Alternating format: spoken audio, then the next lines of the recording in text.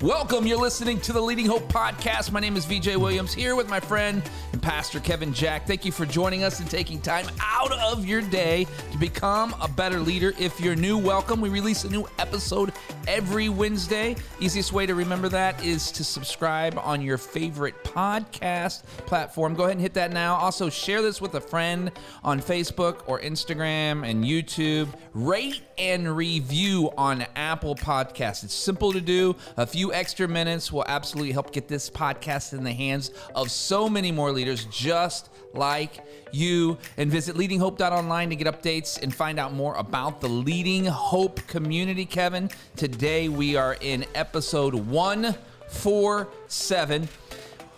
Title, The Future Leader. You would put the emphasis where I didn't expect you to. I know. I Yeah. did that on purpose. Yeah, you like that? Can you say it differently? The future leader. Can you say it? The future leader. You're dumb. So, The future there we leader. go. That's what I was There looking you go. for. I knew what you were looking for. So I was recently part of a group that was looking to redesign ministry curriculum development. Okay. Wait, say that again? College Yep. that was looking to redesign their curriculum, their course load for people going into ministry. Got it. Okay. So that's what the topic of conversation was. But it became this like really fascinating people from all over different parts of the country, people in different positions and levels. So it was an incredible group to have a discussion with. But the question became like this idea of to say, what does the future leader in the church look like? And what is the reality that they need to be prepared for? And so we're doing this in light of curriculum course load, okay? So when you would think through like, hey, what does a leadership curriculum look like? What are the things that a leader needs to be competent in, needs to be aware in? That was kind of the foundation for the conversation. Yeah. And so as we're getting into the pieces, it became really frustrating to try to design it, because it continuously went to this like, well, if they're good in this area, but they don't possess this, then it won't work. So like some examples to say like, if they're a great speaker, but they're not empathetic, then they're just going to run all over people. If they're brilliant, but they don't execute, then we haven't actually accomplished something. Yeah. This makes sense? Yep, absolutely. So it's over and over again, this sense of to say like when typical college course programs are designed for skill acquisition, okay, for learning, for mental tools that people can use, it was frustrating because we kept going. If we prepare people in these different competencies, but there's not an emphasis on this internal disposition of who they are, this virtue, this character that they need to have, then none of it really matters. That makes sense? Yeah, I get where you're tracking. If they're brilliant, but they're not teachable, then the reality is that their brilliance is capped. It's got a ceiling in it. And so then just as we're making this way out into the conversation began to switch. And to say, what if the emphasis in the curriculum was on developing virtue? What if the focal point of the curriculum was on acquiring character? Then any one of these skills can get added on top of that. In fact, if we put the focus on virtue acquisition at the core, most of these other pieces will take care of themselves in due time. They may not be as skilled initially, but they will be far more skilled eventually because they'll continue to learn and develop. Does that make sense? Yes, absolutely. All right, talk for a second while I take a drink. Okay, I'm talking for a second while he takes a drink. Okay, cool. So a really simple way of saying that is character over competence. Yeah. Which people view in hiring. They say, pick character over confidence. Over competence. Sorry, not confidence. Pick character over competence. But I don't think we view this in terms of a leadership development paradigm to say virtue is essential. And if virtue is there, the competencies will come into play. So this is kind of my own thought experiment. Is I want to go through it. I want to say, what are the essential virtues the essential character pieces of a future leader. What are the things that you have to absolutely to possess to ensure that in the future you'll be qualified? Because if you acquire like a great skill set in a technology that is no longer used, then you are now extinct. Does that make sense? Yeah. If you acquire a great skill set in a form of communication that all of a sudden gets waylaid by some other new medium, then the reality is like you're no longer effective. Sure. But if there's certain virtues that you have, you ensure that you can be effective in any environment because you're naturally going to acquire whatever skill is necessary. Cool? I'm working Makes on sense? it. Yeah. So I want to take people through what I think are the 5 essential virtues for a future leader. The 5 essential virtues that, just personal opinion, that I believe will ensure that your leadership will be able to stand the test of time. So I want to walk through those. So I believe those 5 virtues are empathy, humility, love, calling, and courage. And I probably could have made a list of 20, but these are the ones that I could boil down personally that I could go, I think these 5 really form the core of what a future leader needs to be, of someone who is constantly effective and constantly healthy in what they do. Empathy, humility, love, calling, and courage. So I just want to walk through those briefly. First one, empathy.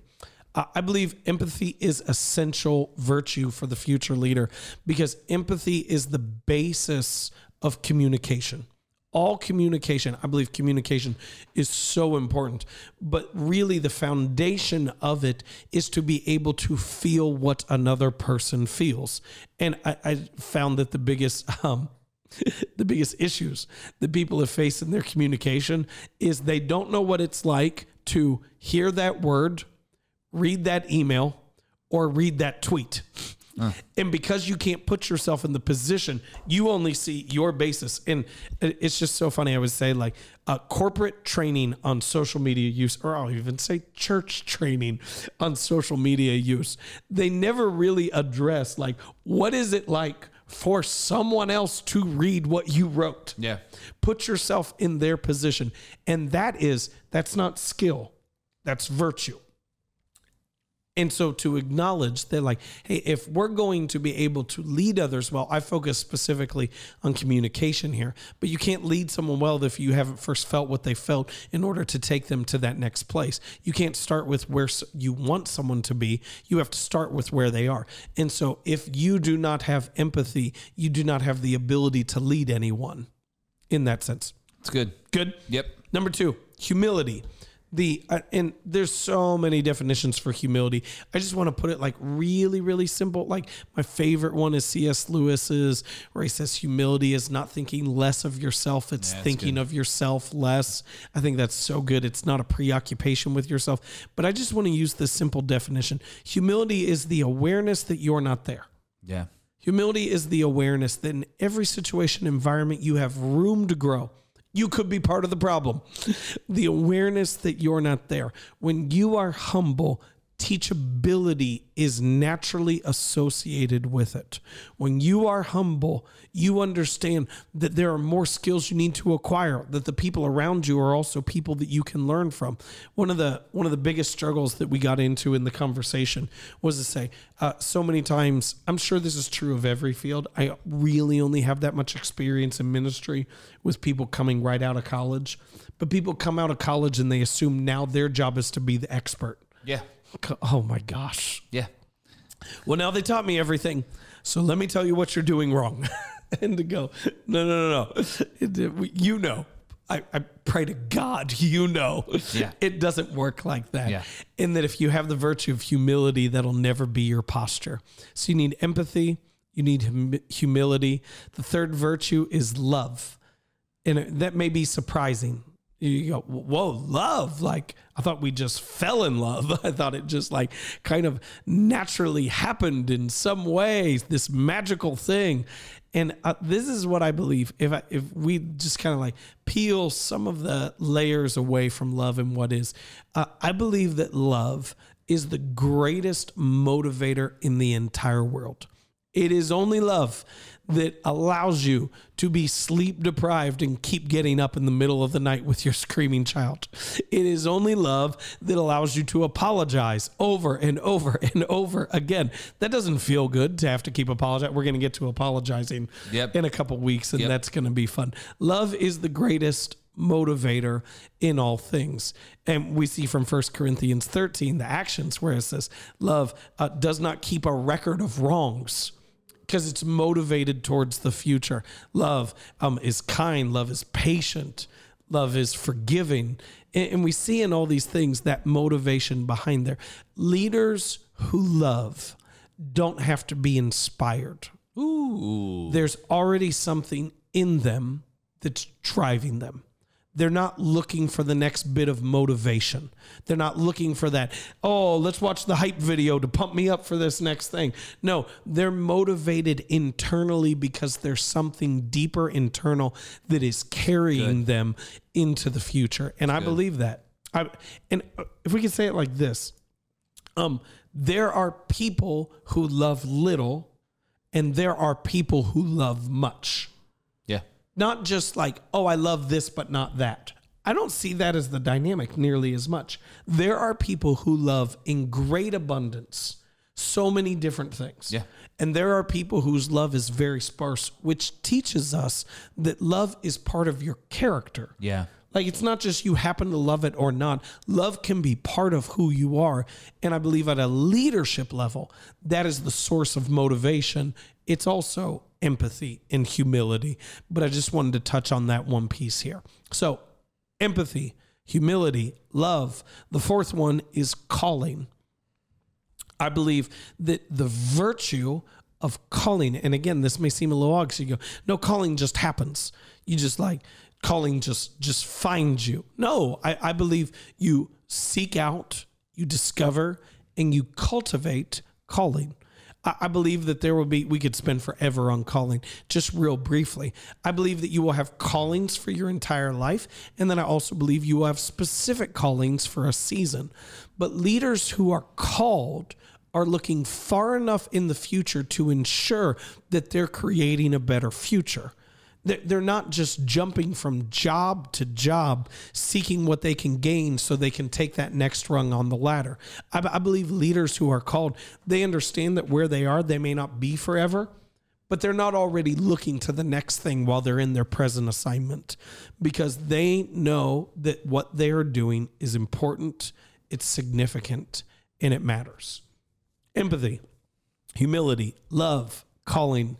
And then I believe the last one that the leaders in the future must have is they must have courage.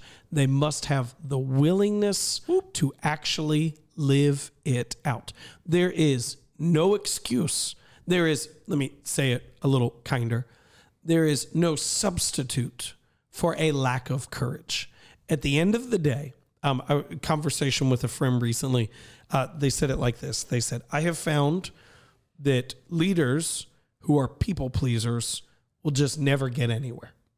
That if you are a people pleaser at heart and what you want to do is just for everyone to like you instead of to do what is actually needed, there is no amount of coaching or anything else that can substitute for that. Yep. I think that's an important thing because I think so many people can get confused that to not please someone is to not love them. Ooh. Could not be more incorrect in the world. It's good. Yeah.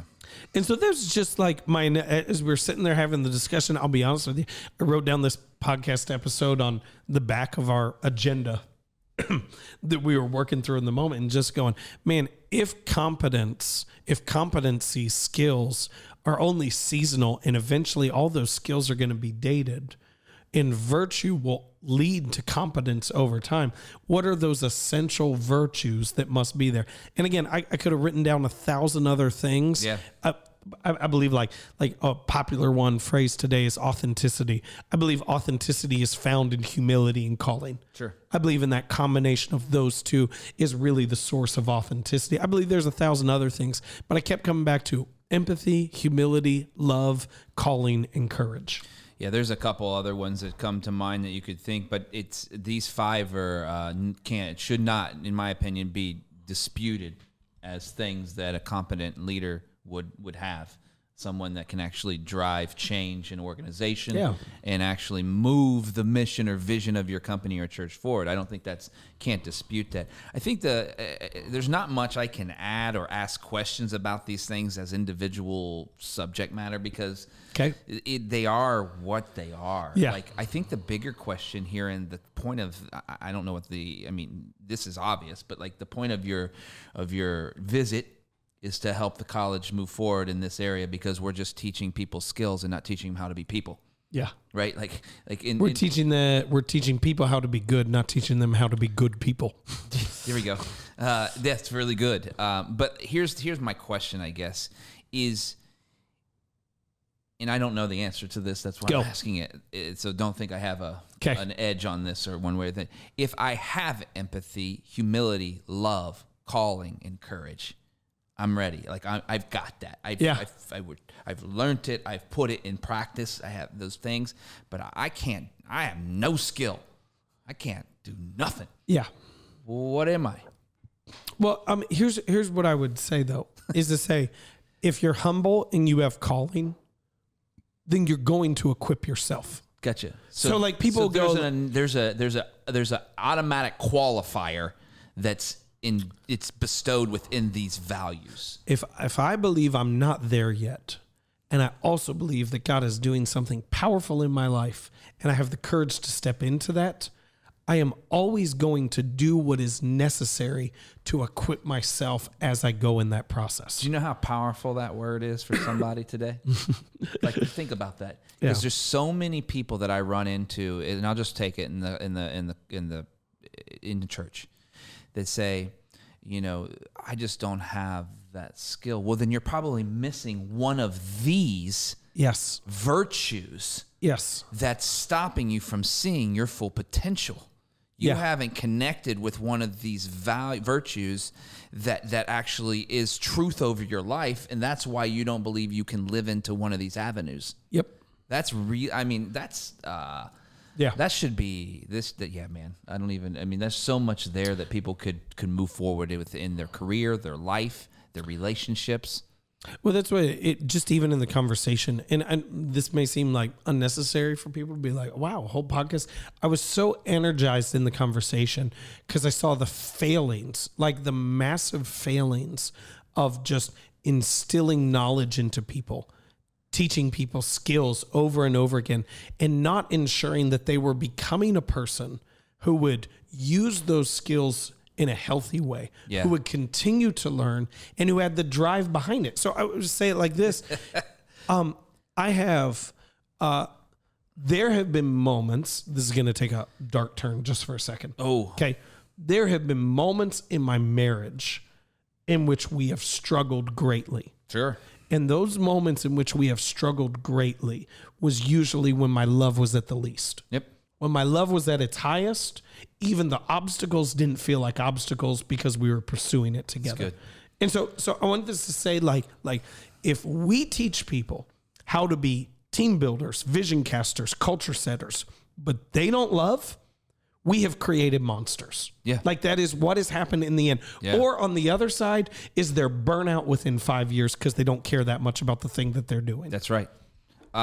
One other thing, I'll say this because it's just fresh in my mind, especially with some recent conversations with parents. I have kids in high school, so I'm a little different level than you are in this regard. Yeah. But a lot of parents these days are talking about how high school are teaching kids things that they're not going to use in their life, and they're replacing that thing, like whatever it is, the math or the calculus or the or the languages, whatever it is that their chemistry, whatever and they're saying we need to teach these kids skills, right? We need skills in the workplace. Not wrong, but not hitting the mark. We need to be teaching kids empathy, humility, love, calling, and courage, because born out of that will become the skill, will become the thing that they need to become. Yeah. These are the things that we teach the kids, and born out of that belief is what they become. Man, that's, to me, that I never even thought about that specifically in that setting. Cool. That changes everything. That's good. It's good. Wrap it here's up. my, this is going to be a long wrap up. Okay. Good. Like 60 seconds. I'll get through this fast. Cool. The best way to acquire virtue is through osmosis. We receive virtue from those who were around. We learn courage by seeing others model courage. And so this is what I believe is that our best teachers, the qualifications, are not what they know, but who they are.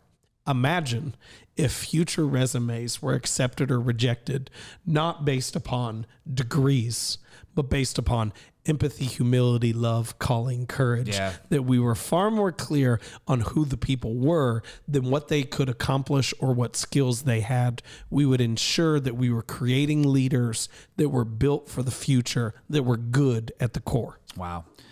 147, that wraps it up. The Future Leader Powerful today. Thank you so much for joining us. If you're new to the podcast or haven't yet subscribed, it'd mean the world to us if you did that now. Also, post about it, rate and review, or both. You won't believe how that helps get this podcast in the hands of so many more leaders just like you. We hope that you are paying attention every week, that you're sharing this, and that you have stories, and we'd love to hear those, how it's working in your life or business. If you have a story, visit leadinghope.online and send that to us. We would love to hear from you, and remember, everyone has 20 minutes to learn to become a better leader. Make it count.